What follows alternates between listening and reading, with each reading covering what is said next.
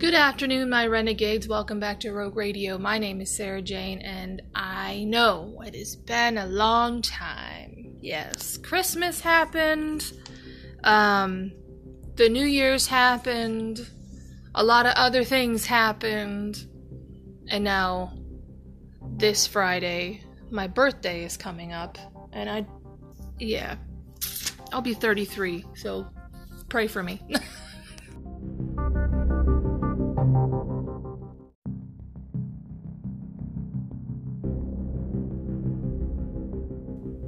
It is always kind of, I wouldn't say difficult, but it's very busy towards the end of December, towards the beginning of January for me, just because there's New Year's, Christmas Eve, seeing all the family those days, and then boom, it's my birthday. I'm like, can I just go to bed for my birthday? I'm kidding, no, but thank you guys for being patient with me throughout this time. Haven't posted in I don't know how long, but today is Persecution Press, so we'll get into that in a minute. But if you guys have any comments, questions, or concerns, links will be down in the description below on how to reach me, so thank you very much.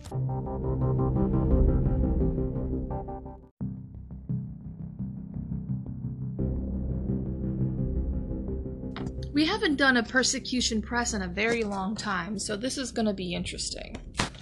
So as you guys know, I get Voice of the Martyrs in the mail. It's a magazine. It's a free magazine if you go to vom.com and sign up for the free subscription to know what your brothers and sisters are up to in foreign countries.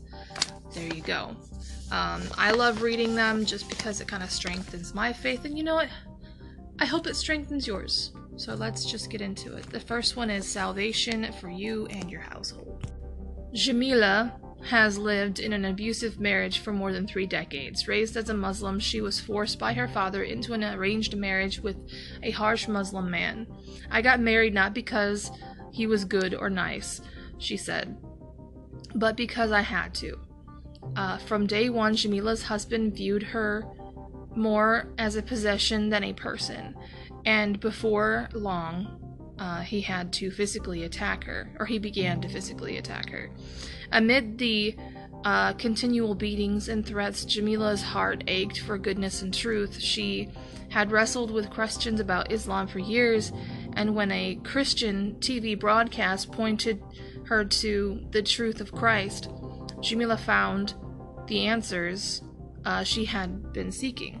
The faith in God that brought her peace, however, seemed only to intensify the violence in her home. Though Jamila is a citizen of a Middle Eastern country, she was born in a Western nation where her Muslim father was posted as a representative of his Arab government. Okay, so what they're doing is, this is an active situation, so therefore there is a reason why they're not specifically talking about the exact country that she's in.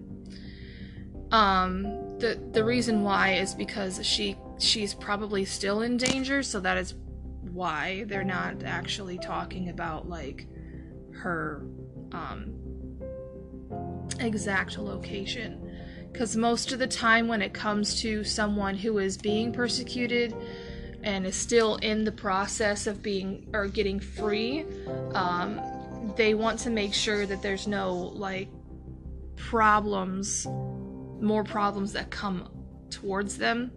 So Jamila might still be in this active marriage, so in order for her to stay safe, they have to make sure that they say vaguely where she's at, so therefore she doesn't get stoned or hurt or anything like that, because right now in the Middle East there's a lot of things going on towards women that shouldn't be happening, but that's the main reason why they decided not to tell anybody their main country that they live in, because there are people out there that actually confiscate Bibles and confiscate magazines like this in different countries, because it's not just in America that we're given this magazine.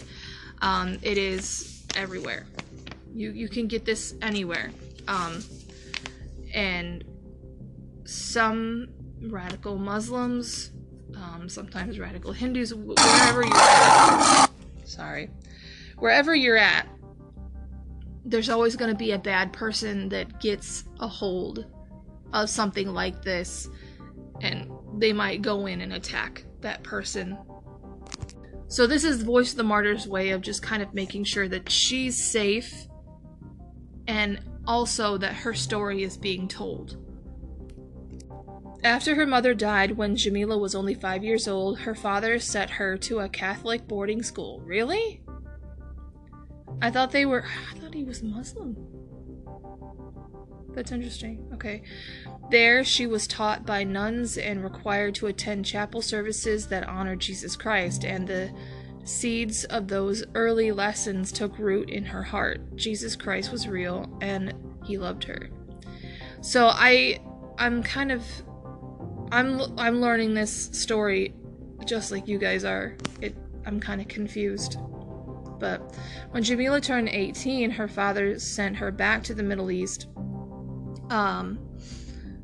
Having lived in a Western nation all her life, she felt as if she had been dropped in a foreign country.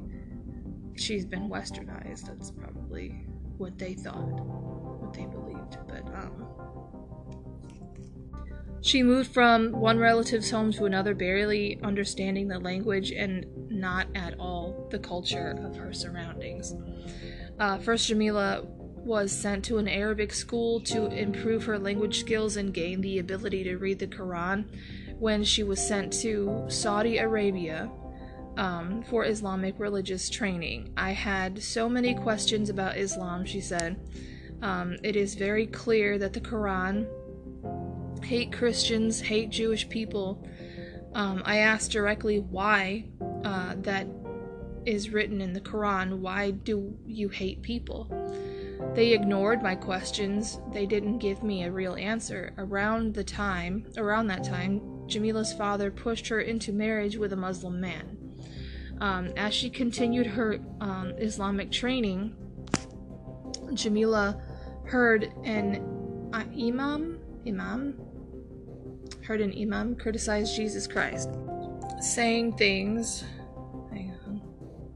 that didn't agree with what she had learned in Catholic boarding school. Why are these people saying such bad things about Jesus, she wondered. She had been taught about Jesus Christ, that Jesus Christ is loving, kind, and good. She had learned that he was crucified, died, and resurrected after 3 days, while Muslims deny that he even went to the cross. Then 7 years ago, during the Muslim holy month of Ramadan, Jamila began to find answers to her many questions. While studying in Saudi Arabia, Jamila had a dream in which she saw a light so bright that she couldn't open her eyes to see the source.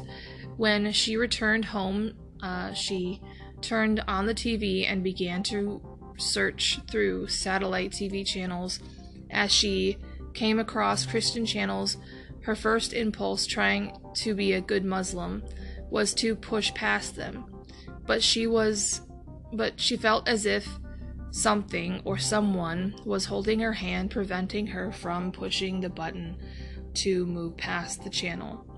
She watched with interest as an evangelist challenged Islamic teachings and gave a clear presentation of the gospel. Jamila had so many questions about Islam, was surprised to see someone openly asking similar questions on TV and providing answers. Wanting to find the answer to her own, Jamila began to compare the evangelist teachings with those with the Quran and other books, and on the internet. Okay. In the end, she did not find the answers to Islam. Okay, wait, what? All that?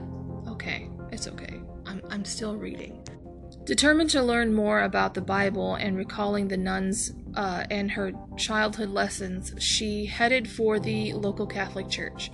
But when she got there, she was turned away by church leaders who feared that inviting a Muslim woman into their midst would cause problems. Then a friend helped Jamila connect with a pastor of an evangelical church. The pastor, okay, that threw me off. She gave her Bible to Jamila and made the costly decision to read about Jesus Christ for herself. Jamila's husband had been abusive since the first days of her marriage, but he began to treat her even more harshly after he learned that she was pursuing the truth of Jesus Christ. He provided food for their children, but at times would not let her eat. When she was sick, he prevented her from getting treatment, and the beatings continued, but Jamila felt that she had a defender in Jesus Christ. I went through the darkness of Islam between a husband and a wife, how the husband sees his wife as a slave.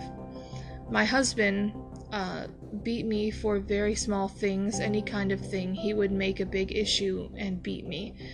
My husband and relatives threatened to kill me. I told them I don't care, do what you like, and I take Jesus as my savior and he will protect me. Since then, Jamila's grown children have stepped in and has seen God protect her. The Lord never left me. He was always me. I faced some challenges, but the Lord reminded me how He has been with me. When asked why she stays in an abusive marriage, Jamila said, I want to take care of my kids. She is determined that her teenage daughters will not be forced into the abusive Muslim marriage that she was in. For encouragement and hope, Jamila looks to Paul and Silas's promise to the Philippian jailer in Acts 16:31, believe in the Lord Jesus, and you will be saved, and you and your household. She is trusting in Christ for the salvation of her children and husband. I believe in this verse, she said. The Lord stands up with me, and I have seen His hand in all of my life.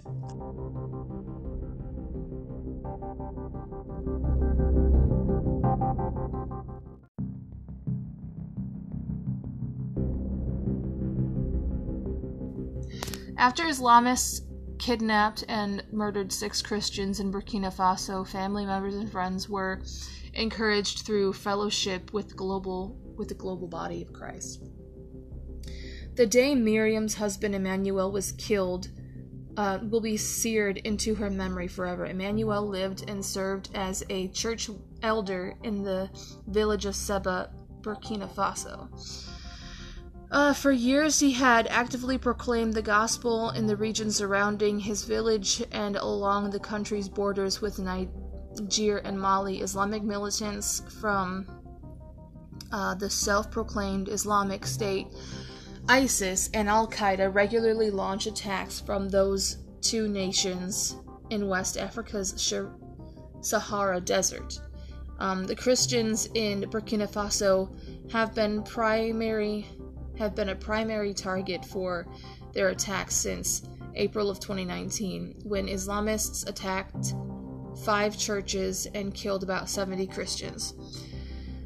Since then, more than 200 churches have reportedly closed in northern and eastern Burkina Faso because of security issues and the threat of further attacks. And as many as 10,000 Christians have fled their homes. While just over half of Burkina Faso's population is Muslim, the militants seek to force everyone to convert to Islam. And those who refuse face brutal consequences. Elder Emmanuel's death. Everywhere you could see blood, Miriam said, of the site where militants killed her husband in front of her on a February day in 2020. My oldest son kept wanting to come in to see his father, he said, to look at his face. Friends tried desperately to prevent him from entering the house, but he eventually forced his way inside. When the clothing covering Emmanuel's head was removed, Miriam's son saw that his father's skull had been split open. Oh my God. That's terrible for a son to see. I mean, I don't know how old he was. In this picture, he kind of looks like he's maybe 18 or 20. I'm not sure when, how old he was when this happened, but... In addition to killing Emmanuel, the militants stole everything of value, including the family's car. Miriam told her children... Miriam and her children were left with nothing, deep grief and trauma. Alright. I have photos of the crime, Miriam's son said, but they are so horrible I can't show the other children. Let's see. While Miriam's home was under attack, another group of Islamists attacked her pastor's home not far away. Pastor Armel had celebrated his 20th anniversary as a leader of a local church just a day earlier. According to the pastor's son, Sadao? We're going to say Sadao. Forgive me if I mispronounced your name. But Pastor Armel had told his congregation during the anniversary celebration that he wanted them to fight the good fight of faith, as he had been trying to do for 2 decades. He also acknowledged the growing pressure that he and all Christians faced from Islamic militants in the area. I don't know if you will find me standing here next Sunday, he told them. During the visit with his friends on Monday, his day off, someone asked the pastor if he was well. For the time being, I am, he said. His uncertain reply startled one of his daughters, who asked, "Why are you responding this way?" In life, everything can change in a minute, Pastor Armel said. And minutes later, it did. Oh, wow. So he must have, known in his spirit that something was about to happen. A gang of Islamic militants suddenly entered Pastor Armel's home, threatening and robbing everyone present before forcing them out of the house. Then, the Islamists who had just killed Elder Emmanuel drove up in his vehicle at gunpoint. As Islamists abducted Pastor Armel, several of his daughters, his brother, and some other Christians, loading them in vehicles and driving them into the bush. Wow. For 3 days, the militants tried to persuade the Christians to convert to Islam. At first, they provided food for the Christians and treated them with relative kindness, urging the young men to take up arms and join their Islamist insurgency. And they promised Pastor Armel that if he converted to Islam, they would reward him with a trip to Mali where he could receive training and become one of their leaders.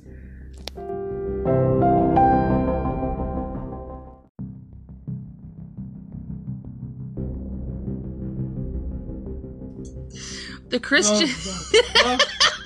Oh, my bad. You did that on purpose. I told you to be quiet.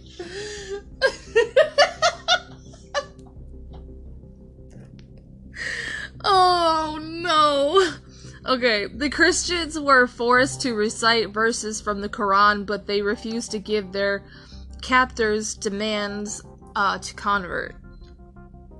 No one of us is going to become a Muslim, they said.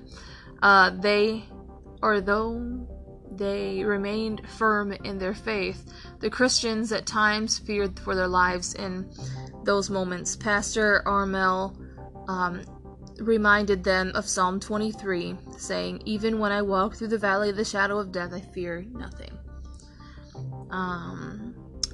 Eventually, the militants released the girls and some younger boys after driving them a sort of distance away, not look back.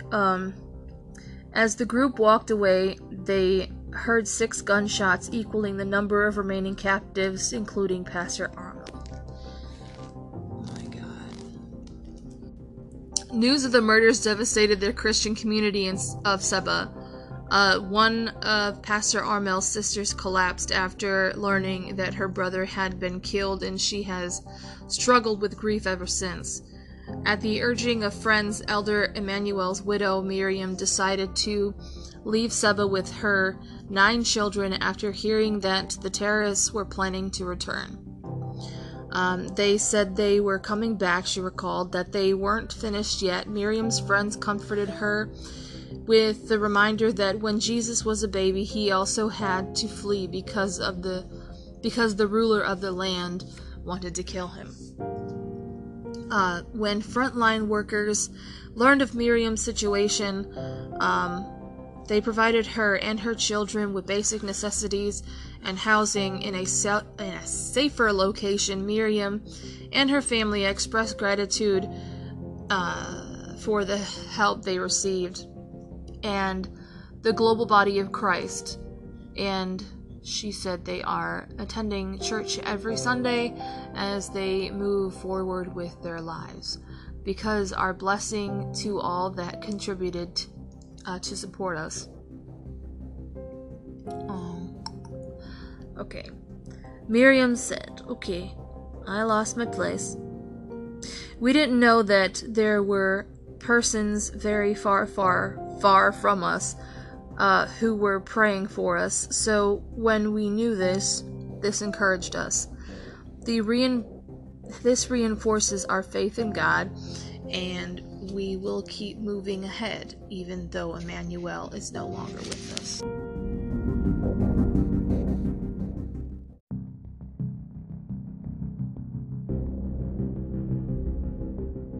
It is time to take a break, people. Listen to my commercial, will ya?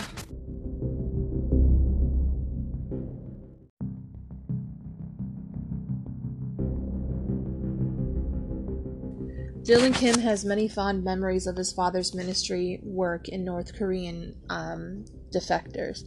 As far back as 2006, he remembers his father, Kim Jong-wook, dividing his time between South Korea and China as he served and proclaimed the gospel to North Koreans. In 2008, when Dylan was a teenager, his family moved from South Korea to Dandong, China, a large port city across the Yalu River from North Korea. There, Dylan served alongside his father. We worshiped together in North Korean defectors in some apartments in different areas, Dylan said. We gave them a place to stay, food to eat, and did discipleship training with them. Dylan also watched his father train each believer in evangelism in case they ever returned to North Korea. In early 2012, Dylan, then 17, returned to South Korea for college, and in September of the following year, his father came to South Korea to visit Dylan and his older brother.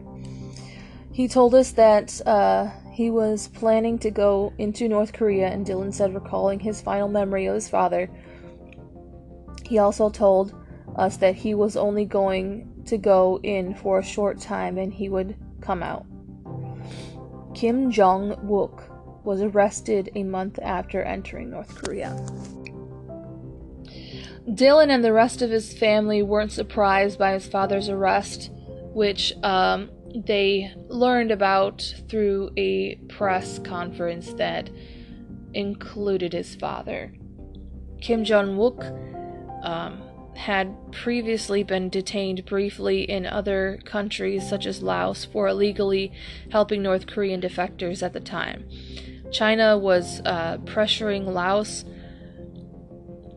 and other nearby countries to reparate both North Koreans to North Korea by returning them to China.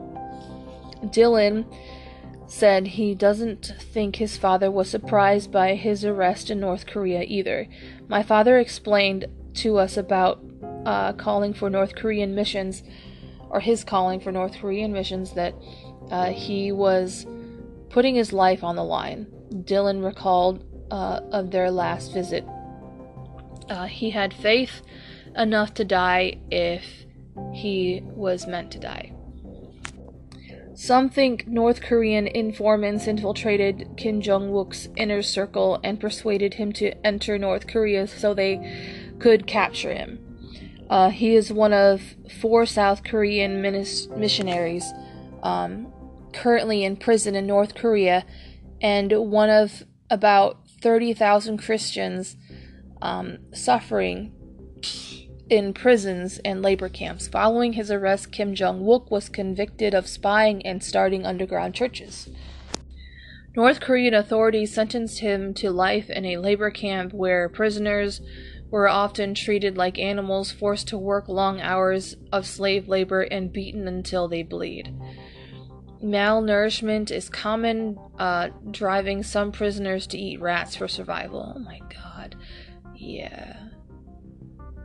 I shouldn't be surprised. There's a lot of evil things going on in North Korea right now. When Dylan heard the news of his father's arrest, he immediately turned to God in prayer. I did not ask questions or blame God, he said. I prayed for God to give him back to us. I also figured that my dad would be tortured, so I prayed that he would not lose his faith. These things together as a family sometimes, and I also prayed alone. Let's see. As Dylan continued to pray for his father, he also focused on his own calling. He began attending seminary abroad in 2018, sleeping little and losing weight during his first semester. When he returned to South Korea at the end of the semester, his aunt scheduled a doctor's appointment out of concern for his health. Dylan then learned that he had contracted tuberculosis, causing him to remain in South Korea for treatment and 6 months of recovery. Wow. While recovering from his illness, Dylan worked part-time with VOM, Voice of the Martyrs, in South Korea, handling maintenance and administrative tasks. After several months, he was hired full-time to visit and help disciple North Korean defectors in Seoul and Daejeon, while continuing to perform administrative tasks and work in facilities maintenance. He especially enjoys teaching the North Korean defectors. When I teach the Word of God to the students, I see them understand. It makes me happy, he said. Dylan said the personal connections he makes with North Koreans bring to mind ministry work with his father. With my own eyes, Dylan said, I saw North Korean defectors going through extremely difficult situations when I was in China. So when I hear the stories from their students of the difficulties that they are going through, it is not something new to me. It is very familiar. Through his work with Voice of the Martyrs in South Korea, Dylan said God has given him multiple opportunities to grow in faith. In each of the experiences I have had, a resistance to taking the next step, he recalled. But because it is what God gave me to do, I stepped forward. Through the processes, I realized that I am not doing this by my own strength, but by the power of God. In addition to his daily growth experiences, Dylan also is participating in mission trips. While doing these mission trips, I know or I saw South Korean defectors preaching the gospel to other North Korean defectors for the first time. For example, one person is very shy, but I saw them being outgoing and sharing the gospel, so I saw the change in them and the power of the gospel. And as he had many opportunities to share his own testimony with students, creating empathy and fellowship between them through the discovery of similar sorrows and experiences. Many of them are touched, cry, and pray for my father, he said. Most of them have family members in North Korea. A frontline worker who has observed Dylan's work said his relationship with North Korean students have greatly benefited Dylan through personal growth and healing. They pray for him and his dad and his family, the frontline worker said. And together they share the pain being apart from their loved ones and who are inside North Korea. Dylan has heard no news about his father since the initial press conference, but he continues to pray for direction about his future, confident that the best way to follow in his father's footsteps is to heed his own calling from God. I want to do work that gives glory to God, he said. I think that the work of saving souls is the work that makes Father God most happy and gives him the most glory.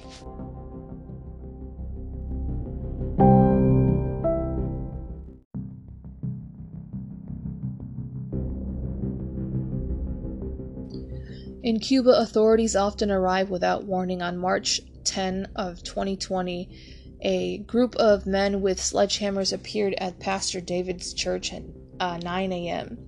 They wanted to demolish the church and everything inside, he said, and they started smashing it with their 25-pound sledgehammers. They came at that hour when the church was closed, hoping that no one would try and stop them from destroying everything. When the pastor and the other church leaders learned what was happening, they rushed to the site and managed to stop the wrecking crew before the roof could collapse. David was filled with emotion as he gazed in disbelief at the destroyed church building. You can imagine the sadness we all had, he explained, after many years of sacrifice to be able to build a humble church, and how they had unfairly demolished it. Decades ago, Cuba's revolutionary leader Fidel Castro established an atheistic communist government and vowed to drive religion from the island.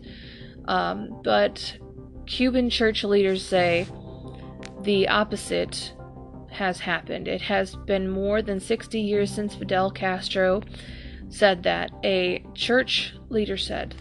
But Christians are in Cuba in many schools and secret prison circles, and in every municipality in Cuba, from east to west, north to south. Cuba is filled with the gospel.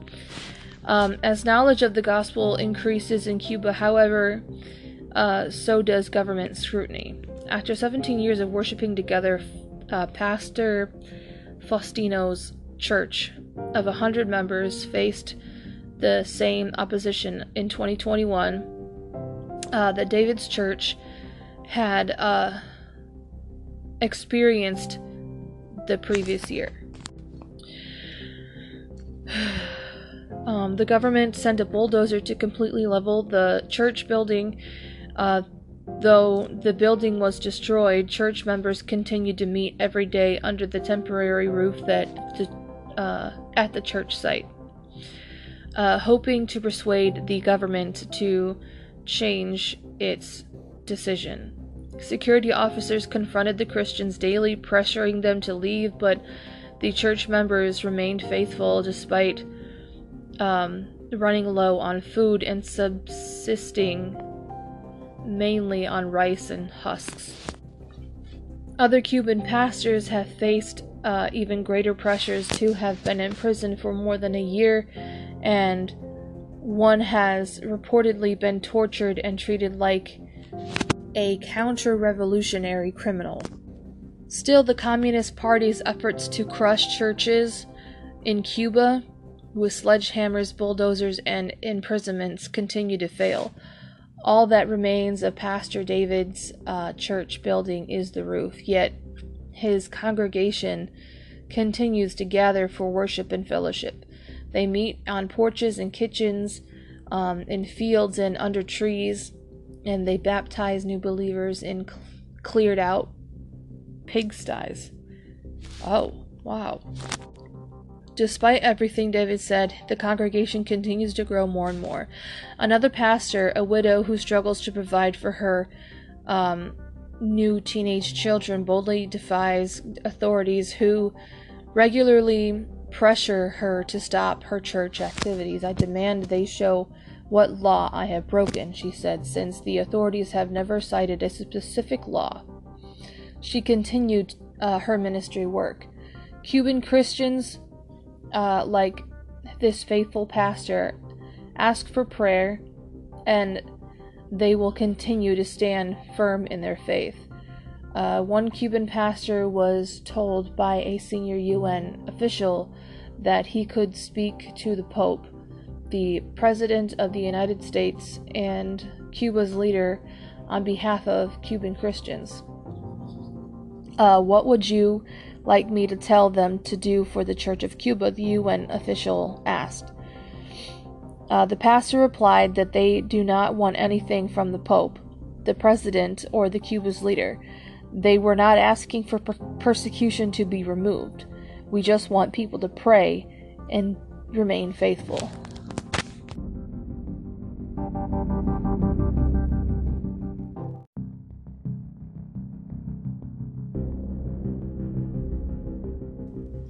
As a teenager living in Nepal in the 1970s, Shankar was committed to pursuing a life of meaning. He studied Sanskrit, which is considered to be sacred language of Hinduism, and meditated on Hindu texts day and night. But over time, he found it all meaningless and was inspired by some communist friends to become an atheist. Shankar then began training in the martial arts, and he failed to achieve his double black belt. However, he decided to look elsewhere for significance. Then one day, a man came to his door and invited Shankar, who was 18 at the time, to join a growing radical communist movement. When he agreed, the man handed him a form to complete. "I filled out the form and was taken to China for underground training," Shankar said.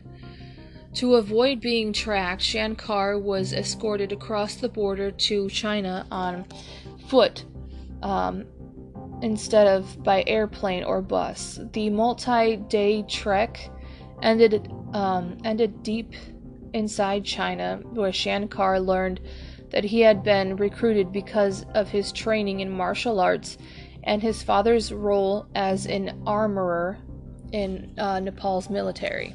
Oh, wow. "I know how to make weapons, so I was one of those teachers for them," Shankar said. "After 3 years, I was made captain of that group." Shankar trained communist recruits for nearly 7 years before returning home to care for his aging parents. Back in Nepal, he served as a lead underground trainer for the communists in Kathmandu. Yes? Okay. Every night from midnight to 3 a.m., he taught skills such as how to evade arrest and steal motorcycles. Wow.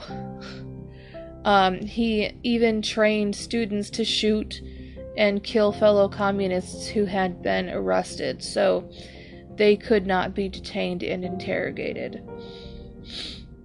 This was the beginning of the underground communist movement of Nepal, he said. "I was training them to be guerrillas." One morning after an all-night training session, Shankar sat down with some friends at a public park as they talked. 3 men approached and sat down near them. One of the men had a guitar and the other a bag full of printed leaflets. As the man with the guitar began playing and singing a Christian hymn, the other man walked up to Shankar and handed him a gospel tract. "Here, you should read this," he told Shankar. "God loves you." Shankar grabbed the tract, tore it up, and threw it in the air. He considered Christianity to be a poison in Nepal. The man gave Shankar another tract, but he tore that one up too. To Shankar's disbelief, the man tried to hand him another tract. Wow. Then I thought, this guy is really mocking me, Shankar said. So I slapped him 3 or 4 times on his cheek. The evangelist immediately gathered with his friends and prayed. Then he returned with a fistful of tracts, stuffed them in Shankar's pocket, and ran away. Oh, wow. Like, the boldness that guy had to have in order to do that. It's kind of...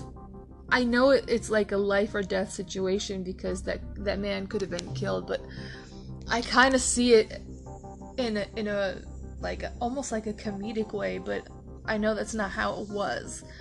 But it kind of makes me laugh, like the persistence of missionaries now, like in foreign countries. You don't see that here in America. Like, you don't see anybody being that bold and like sticking like a bunch of Bible tracts in somebody's shirt, and then running away like that. I just kind of thought that was kind of cool, but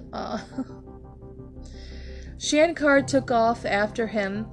I was so angry at him, he said. I thought, if I ever catch him, I will beat him badly. Shankar lost track of the man when he crossed a busy highway, and when Shankar returned to his friends, one of them joked that he should check his pockets to see if the man planted a bomb in his shirt. Shankar pulled out the wad of tracts from his pocket and threw them to the ground. When he returned home that evening, he noticed something in one of his pockets. I thought my pocket was empty, he said. But when I put my hand inside, there was still one gospel tract in there. Ah! I wondered if it was a bomb, and it was a spiritual bomb that changed my life. Let's see. Shankar finally decided to read the tract. After reading only a part of it, he began to feel convicted of the sin in his life. I had caught so many people and killed so many people, he said. I know that I was the worst sinner in the world. I wanted to find a way to get out of this sin. You know, it's interesting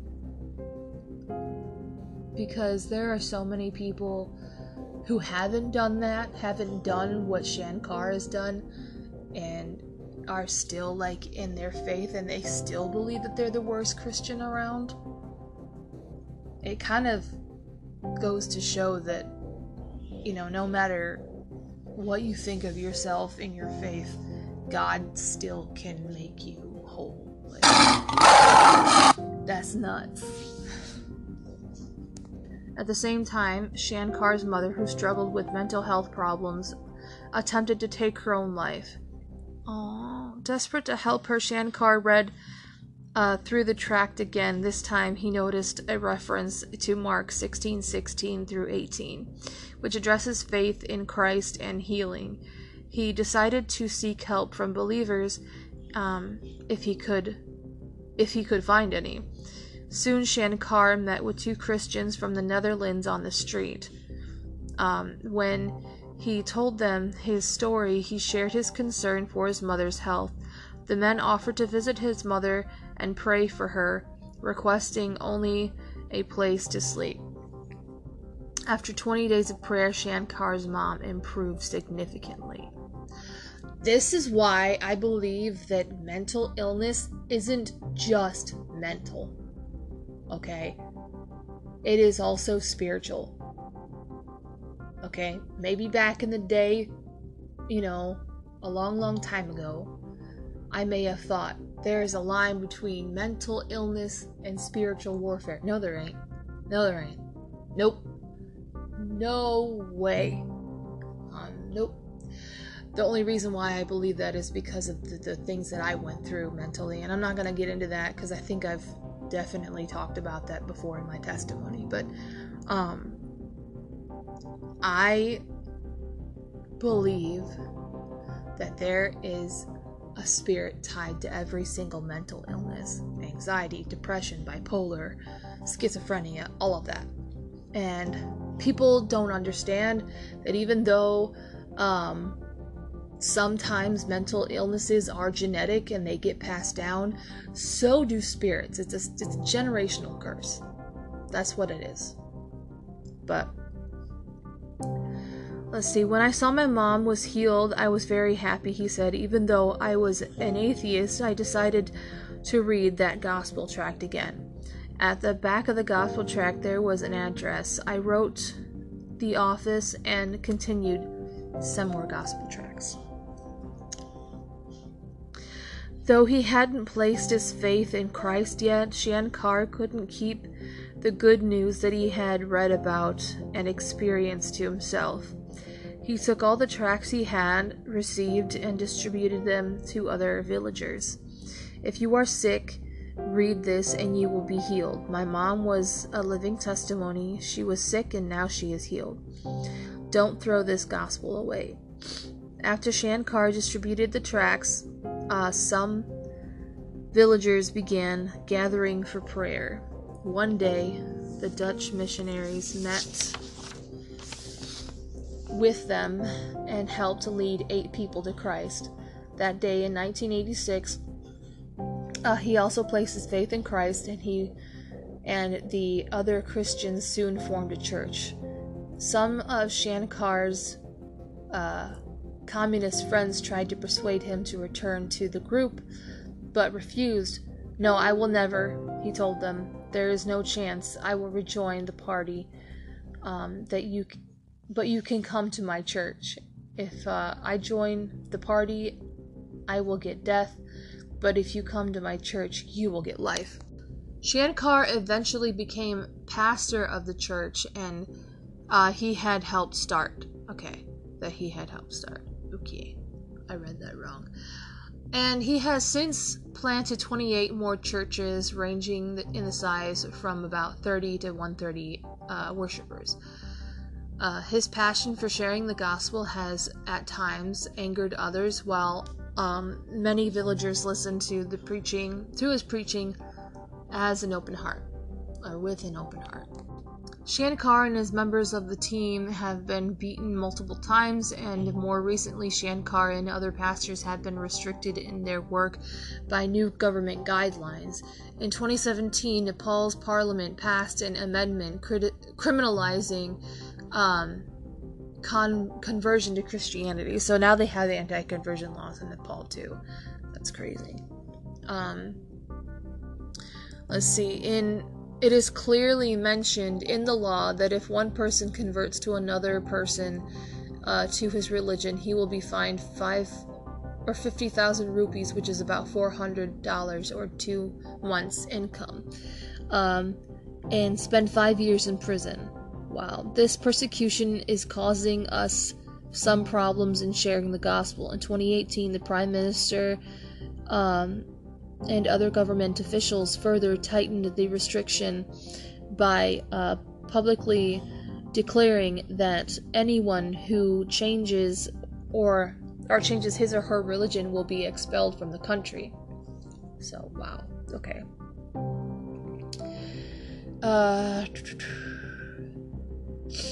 Since the constitutional amendment was adopted, Shankar has seen at least one pastor detained because of his ministry work. The pastor, who is now out of jail, has paid the equivalent of $5,000 in fines and legal fees. I encourage my church members that it doesn't matter what the Constitution stands for. Sometimes the Constitution goes against us because we are not working for this world. We are working for heaven. So don't be scared off. If God wants us to be in prison for sharing the gospel, let it be but do not be scared of persecution. We have to do what we are called to do. Shankar asks people to pray that God will provide for his church needs, unite and the congregation, and continue to draw more Nepalis to faith in Christ. I have given my life for God's ministry until I die. I cannot imagine being apart from the ministry. May God help me continue win new souls.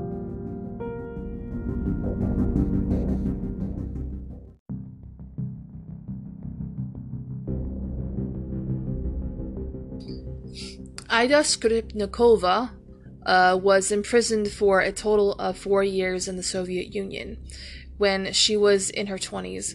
Her crimes were receiving Bibles that were smuggled into the country and distributing information about Christians imprisoned for their faith by communist authorities. Earlier this year, Ida, now 82 and living in St. Petersburg, Russia, was visiting relatives in Ukraine when the war broke out. The city where she was staying was bombed and shelled for several consecutive days, causing the deaths of 54 people when a residential building was hit. In addition, the school in their relatives' neighborhood and the largest supermarket in the city were destroyed.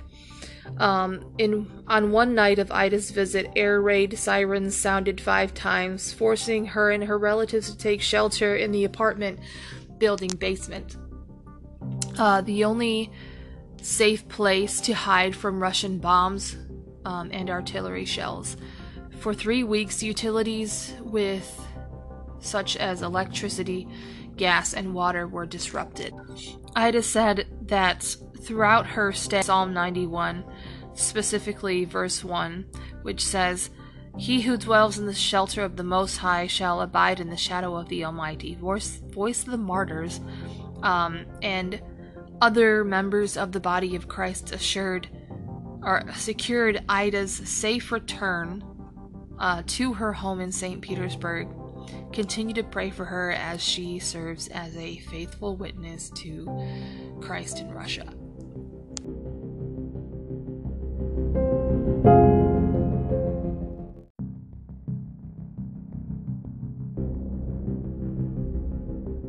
About 8 years ago, Islamic insurgents attacked Danjuma's village, burning homes and killing Christians. When they saw Danjuma, who was about 13 at the time, some of the attackers slashed his head with a machete, carved out his eye, and hacked at his left arm and left him for dead. That is awful. Later, as survivors dug graves for those who had been killed, they heard Danjuma's crying and shouting. Upon seeing his horrible condition, they took him to the nearest hospital where he was stabilized and treated. Months after the attack, Danjuma told a frontline worker that he had forgiven those who had mutilated him and left him for dead. Listen, man has more grace than I have. I can't imagine being in his position and still having love for somebody who had attacked me. Like, I'm going out for blood. Like, blood for blood. And that's a problem that I have to learn to get over. Like, I have to learn how to forgive people. But this man immediately forgave them people that hurt him. See, I'm angry for him now. Like, But I forgive them because they don't know what they are doing. He said, echoing the words of Christ on the cross. If they had love, they wouldn't behave that way. Danjuma has come a long way since the attack. After undergoing multiple surgeries and extensive rehabilitation, he enrolled in a school for the blind, and in 2020, his older brother John began caring for him. Aww. John continues to provide for Danjuma's needs and study the Bible with him. He also helps his younger brother with schoolwork. Because Danjuma had to learn how to read Braille, he essentially restarted his education. Yeah, that had to be pretty hard. Through diligent work, Danjuma has now progressed in high school, or to high school. In July 2022, he attended his first Christian camp centered around the theme Sanctified. The VOM sponsored retreat helps young adults from persecuted families understand the importance of living pure, wholesome lives. While at the camp, Danjuma rededicated his life to Christ and made many new friends.